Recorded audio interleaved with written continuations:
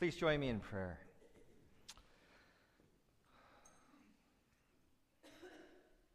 Lord, as we look at the history and as we look at your word and study and see how you reveal yourself and how you've engaged your people, Israel, may we grasp the circumstances, may we grasp the context, but may we also see how true you are the yesterday, today, and tomorrow, and how these things still are relevant to us today. God, your word is living and it's sharper than a double-edged sword. We ask that you would pierce our hearts, that you would make it clearer. We ask that, God, that you would help the Holy Spirit to be the teacher. And may my words be your words. May you give me your truth, and may everything I say, God, be clear, that it would glorify you and it would edify the body. Lord, these things we pray in your Son's name, the living word. Amen. It's funny, when we get to Judges, there's this editorial in the beginning about generations.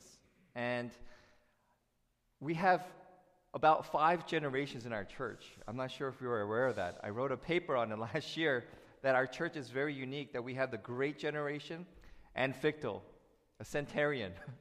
We have the silent generation. We have the boomers. We have the Gen X, the greatest of all generations, obviously. And then we have the millennials. Those are the ones born between 1981 and today. And in this one church, you have 5 generations.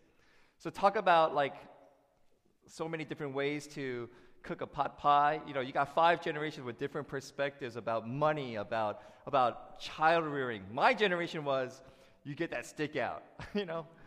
I remember my generation, my brother was sick and he couldn't go to school, so I cried to my dad, I don't want to go to school either. He said, okay, don't. And he made me hold up a box over my head for like an hour. And so today, you do that and your kids will call the cops on you. So it's a weird culture. And when I came to America last week, I shared that I wanted to be so assimilated to American culture. And on top of that, I really wanted to run away from my parents' generation. Just a little funny note, though. We lived in an apartment complex where we played kickball.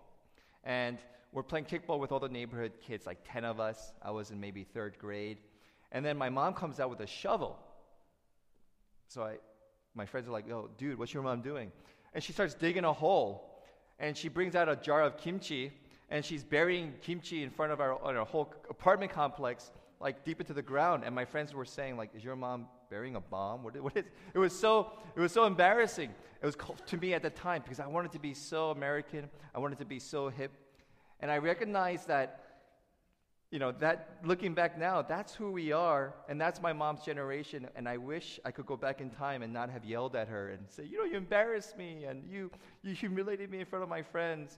And I look back now and I actually treasure this culture, treasure this generation. And I think when generations pass on that culture and values to the next generation, there's something beautiful. There's something exquisite. What happens when that generation is unable to pass down not just the traditions, but values? Then you have what we have in Judges chapter 2. See, at the beginning of Judges, what we read is Joshua is dead. He lived a full life, 110 years.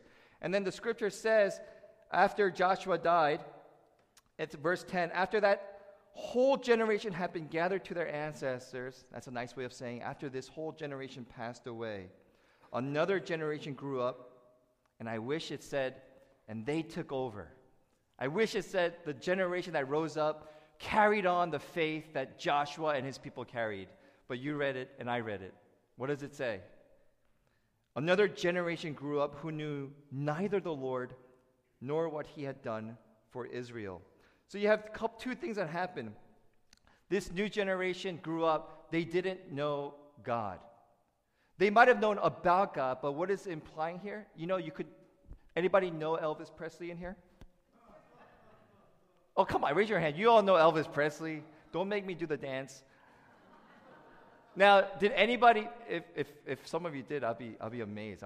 Did anybody ever talk to Elvis Presley personally and hang out with him? Oh, darn it. I wish there was at least one. So you see the difference. We could know about Elvis Presley, or you could know Elvis Presley. You had a generation that did not know either. So what happened to them? Right away, right after that, it says, the very next verse, then the Israelites did evil in the eyes of the Lord and served the Baals. This generational disconnect led to them turning astray to other gods and to the cultures of this land. What we don't read here is they started marrying foreign women. Now, that's not a statement on racism. That was not a statement of interracial marriage. It was a statement that they just started marrying and assimilating to say, I like your God. Let's start worshiping different gods. And the one true God who's rescued them from Egypt, who guided them through conquest, the God that revealed himself through pillars of cloud and fire at night, the new generation said, who? Who's that? And that's the beginning of this transition. Oswald Chambers, he wrote this. His devotions changed my life, and some of our young adults are reading it. But he writes, whenever we put theology or a plan of salvation or any line of explanation before a man's personal relationship to God, in other words, if you put any thought, ideas, virtues, anything like that, even if it's biblical, before a relationship with God, listen to what he says, we depart from the Bible line because religion in the Bible is not faith in the rule of God, but faith in the God who rules. Did you catch that? Whenever we make church and Christianity about rules and a lifestyle before saying, I know God, I know Jesus, I see him face to face, I yearn for his voice, I follow his ways, I want to build that relationship, I want to pass this awesome God to my children. If we do anything but that, then we make it into a bunch of rules. So they don't give you a lot of detail in Judges, but the children, they defected. There was a generational disconnect, and after this whole generation, they turned to other gods. We see it in our culture. I became my parents. I'm just over 40 now, and I realized, I start saying those, when I was your age. I can't believe I'm saying that. When I was your age, or when I was, and I keep hearing my parents' voice in me, and I realized, wow, there is this generational, I can't even relate to the youth anymore. Nathan and these guys, Pia, they do such a great job. We have some teachers. I see Marissa, she does a great job connecting with her students in her school, and I realized, I don't know this generation.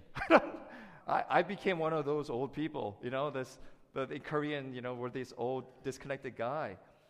And my biggest fear is, that's okay. I just want to connect with them so that I could show them that God is still so real and big in their lives as he is in our lives. So when you have this generational disconnect, you have this waywardness, you have this straying. So Israel did evil in the eyes of the Lord. Let me keep reading here. And served the Baals. They forsook God. In other words, they said, God, okay, you know what? I could worship other things. There's more important things in my life that I could seek after. And if you notice, we don't have teenagers running after worshiping Ashereth poles or Baals. But there is this tension of, that's your God, Mom. That's your God, Dad. For me, I don't really need religion. So statistics have shown the millennials are growing with a group called the Nones, N-O-N-E-S. Have you heard of the Nones? So when Pew Research did a study, they said, what religion do you affiliate yourself with? A third of the millennials said none. 60s and over, only 1 out of 10 said we have no affiliation. Millennials, 30%, I don't believe in any religion. I don't have a preference. So we see that happening today. So they forsook the Lord, the God of their ancestors who had brought them out of Egypt. They followed and worshiped various gods of the people around them. They aroused the Lord's anger because they forsook him and served Baal and the Ashtoreth. So therefore, what happened? God got angry. And I'm going to talk about that because one of the things I wrote in here was, why did God get so angry? I mean, seriously, can't he just be nice? So we're going to talk about that. But questions for us at this moment in this part, I wanted to ask us to reflect on. I don't have an answer. Do our children and grandchildren know the Lord personally? Do they know why they have to worship, not that they have to worship? Did you hear the difference? There's a difference between saying, you go to church because that's what we do. That's how I grew up. And it worked. My generation, my dad said, you have 102 fever? Oh, poor baby. Let's go to church. So I grew up in that generation where you have a fever, you're throwing up, okay, bring an extra bag, we're going to church. It worked, partly. This generation, it doesn't work. You don't go, you go to church, you pray, because that's what we do. They're smart. These millennial generation, they don't just take that. I think the boomer and the great generation, they were great at that. That's what we do. This generation does not. So we have to teach them not what to do, but before the what, why do we have to worship God? Why is God important? Why do we choose to live this way when there's other religions out there? Parents, grandparents, we have to do that homework. We have to give an answer for that. Why is Jesus the right God out of everyone else? Aren't they all valid? You have to learn and read and study about that. So cultural Christianity says go sing, pray, and go to church and pay tithes. Relationship with God is, God, how do you infect every part of my being so that I could connect with you, hear you, live for you? So it's a very different model from knowing about the Lord to knowing the Lord. It's very different from we have to do this to we get to do this. So in our home, some of you think pastor's life is pretty nice because, you're teaching your kids. Can I share with you an insight? Kids look at me with more scrutiny because they know I speak in front of the church. So they're going to be judging me with a higher standard of, are you really living this out, Dad? I could see it in Michelle. And so it's all the more prevalent that I have to help them to see not the what we do, but why. Not the how to do it, but what's the reason. So this generation of disconnect that led to Israel's demise and this cycle really contributed. Just on the side, I wanted to give us 3 things. This is a helpful thing. Some of you parents maybe, what can I do to help the why? This is from a youth pastor in Redeemer Church in Utica, New York. I thought this was very helpful. 3 things. He says, talk, pray, and do. Talk, pray, and do. Talk. Spend 15 minutes a day listening and talking with, not at, your kids. That's pretty cool, right? Don't sit them down and say, hey, how did you do school? Let me tell you how to do school. But he says 15 minutes, just listen to them. 2, pray. At least twice a week, spend some meaningful time praying together with your kids. Twice a week, that's it. Hey kids, how can I pray for you? What are you wrestling with? What can mommy and daddy do to pray for you? And then this one, I know a lot of us do. This one's easier. Do. Once a month, create a family night where your family can spend quality time together. I know some of you guys are doing a great job with that. But this is one way that we could say God is important and He matters in our lives. And this is how we do it. So let's go on. So after Israel had this disconnect, the next generation, they wandered off. And for next couple hundred years, they had this cycle of judges coming in because Israel would go wayward, they would sin, they would be oppressed, they would cry out, they would repent, and then God would deliver. And 6 times this happens in the book of Judges. And one of the most famous stories, which I'm not going to go into, but you know Samson. You guys know Samson, the strongest man. He killed like a couple hundred men with a jaw of a donkey. I don't know what that looks like, what that means. Remember, he had the long hair, and then, he fell in love with Delilah. Delilah said, hey, Samson, what's your secret? Remember all that stuff? And then they cut his hair, and then he lost his power. But one last strength God gave him. He defeated the Philistines by wrecking their whole Colosseum and killing hundreds of them. Very romantic story. But that's one of 6 stories that have this cycle that Israel continues to turn away from God. They get oppressed because God says, you want it, you could have it. By the way, that's the scariest thing God could ever say to you. You could have what you want. Romans chapter 1 says, because they desire sinful things, God turned them over to their desires. That is a scary thing, by the way. God letting you have what you want fully sinfully. And then they got oppressed, and then they repented, and then God sent a judge. And it's funny because it says the Lord fought against Israel. Judges chapter 2, verse 12. They aroused the Lord's anger. Judges chapter 2, verse 14. In his anger against Israel, the Lord gave them into the hands of raiders who plundered them. So I had this question. Did you ever ask this question? Raise your hand if you asked this question. Please. You ever thought, man, God gets really angry? Come on. Just, all you liars. I thought the three of you guys. You guys are, Jason, I'm very righteous. I don't know about you, you sinner. I never get.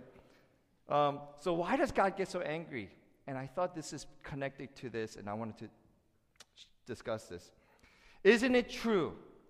You get angry because true love always has a cost. Let me give an example. You have a child. You love your child. Your child gets out of your car, runs across the street without looking, and a car zooms by. What do? I bet you $1 million. You don't go, Ethan, silly. That was a car. I don't know any parent that did that. They go, Ethan, get over here. That's a car. You can't just run across the street like that. And then if your son said, Dad, why are you getting so angry? You need to calm down. Your blood pressure. And they won't do that. But you get that anger because true love always has this cost. God loves Israel. Exodus 6, verse 7. This is what God said, remember? I will take you as my own people, and I will be your God. Then you will know that I am the Lord your God who brought you up out of the yoke of the Egyptians. When you love something, you get angry because the thing you loved has either been threatened or it's been defiled. If this church was spray painted, graffitied, stained glass, shattered, none of you would come in and not feel emotion of anger and fear. Is that true? Because you love this church, you love the identity, you love this community, and you've been violated. Some of you heard the saying, mama bear. You've heard that saying? What's a mama bear? You threaten my child, the mama bear, no matter how friendly you are, she turns into this maleficent. Why? Because you love your child. The thing that you love has been threatened. See, anger itself is not bad. That's why Paul says, in your anger, do not sin, right? Anger itself is a normal reaction when you love something and you embrace it and you say, I cherish this. And God got angry because he was an immature, juvenile God? No, because he loves his people who he redeemed and sacrificed and delivered. So he's battling with this. So Tim Keller, he's one of my favorite pastors. He says this, all loving persons are sometimes filled with wrath, not just despite of, but because of their love. If you love a person and you see someone ruining them, even they themselves, you get angry. Did you catch that? Even when they're hurting themselves, anger comes out because you love them and you don't want them to destroy themselves. So Psalm 145, verse 17 to 20, it says, God's wrath flows from his love and delights in his creation. He is angry at evil and injustice because it is destroying its peace and integrity. So, here's the hypocrisy of us when we say, if you've ever said, God, why do you get so angry? I don't like this angry God. I'm going to call you, offend me, including me. If we've ever said that, we are the biggest hypocrites because we do the very same thing out of love. So to question God, who is love, to say you shouldn't get angry, we're actually undermining the reality very in us. I wrote this down and I couldn't think of a great example other than this. But I would say, I dare you, I triple dog dare you to go to a spouse who's been betrayed by her husband or his wife and say to him, what's the big deal? Why are you getting so angry? I triple dog dare you. Get over it. It's just a person. When they're hurting, when they're angry, and you see them and you say to them, none of you in this room would say to them, get over it. Why are you angry? Because implied in that situation is there was love, there was devotion, and that love has led to a pain. Now tie that with God. How much does God love you? More than the Milky Way. He loves you more than the Grand Canyon. He loves you more than the stars out there. And when we turn to other gods and we say, God, what's the big deal? You're essentially saying to God, you don't really love us anyway. Because if you did know God's love for you, you would understand that true love has cost. And anger comes from the violation of that love. So Joel chapter 2 says this, rend your heart and not your garments. Return to the Lord your God, for he is gracious and merciful, slow to anger, and of great kindness. And God wants Israel to return to him. And that's why he's angry.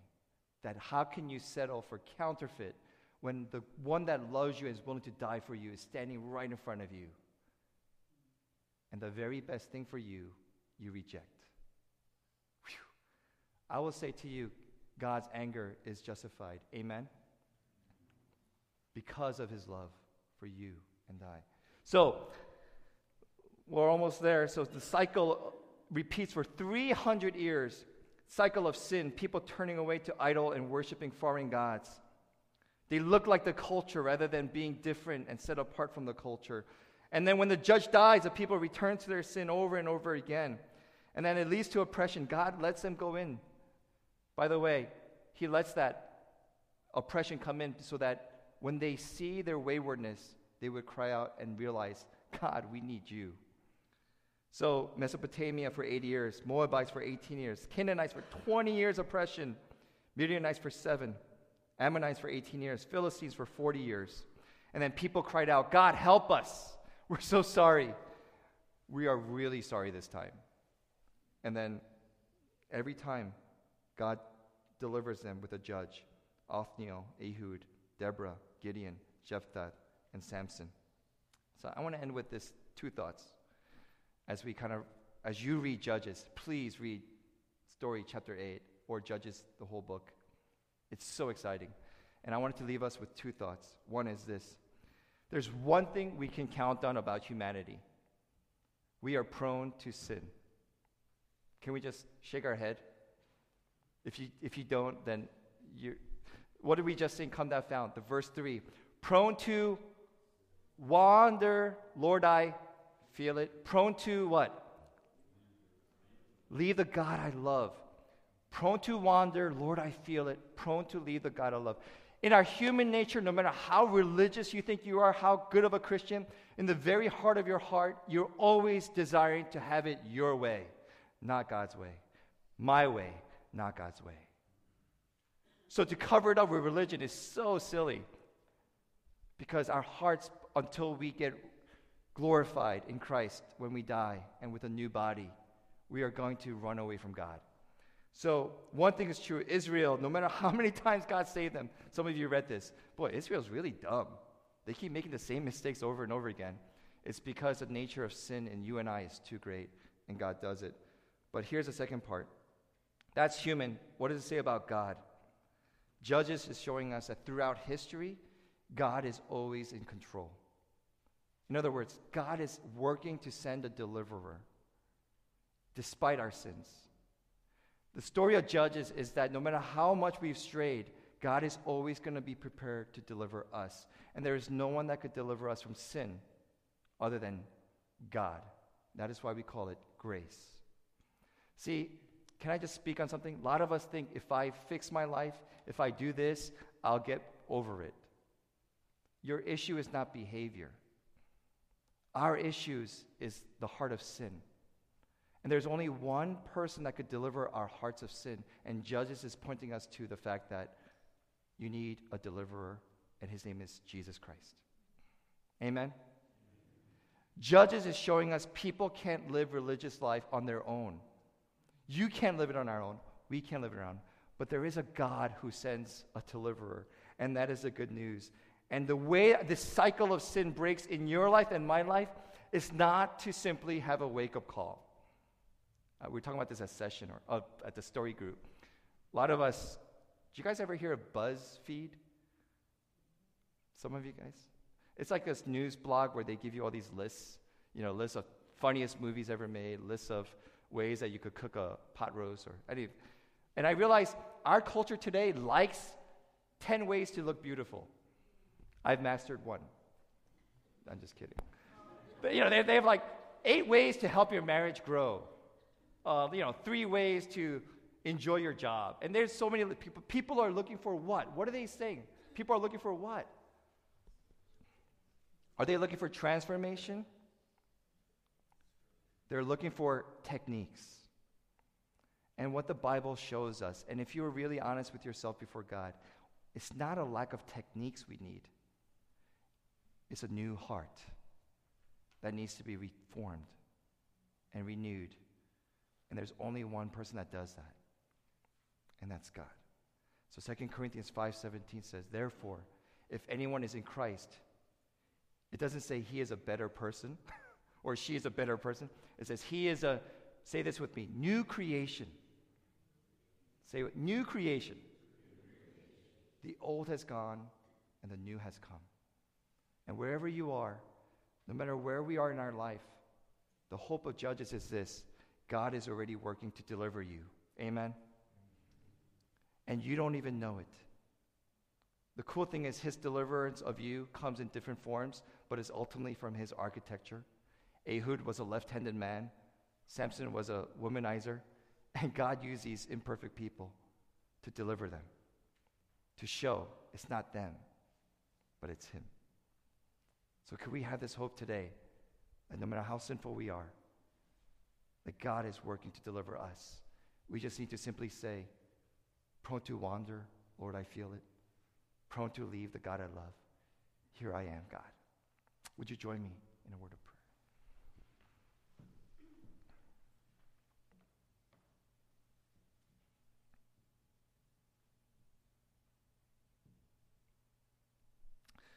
Lord, how fitting that this message speaks to us in the season of Lent, as we reflect on our sinful ways, as we reflect on this heart of ours that we try to cover over with good behavior or just trying to become better with our own powers. But Lord God, we need you. We need you to master our hearts. We need you to lord over it. We need to surrender these things to you, to say, God, you rule over us as you ruled over your people of the old.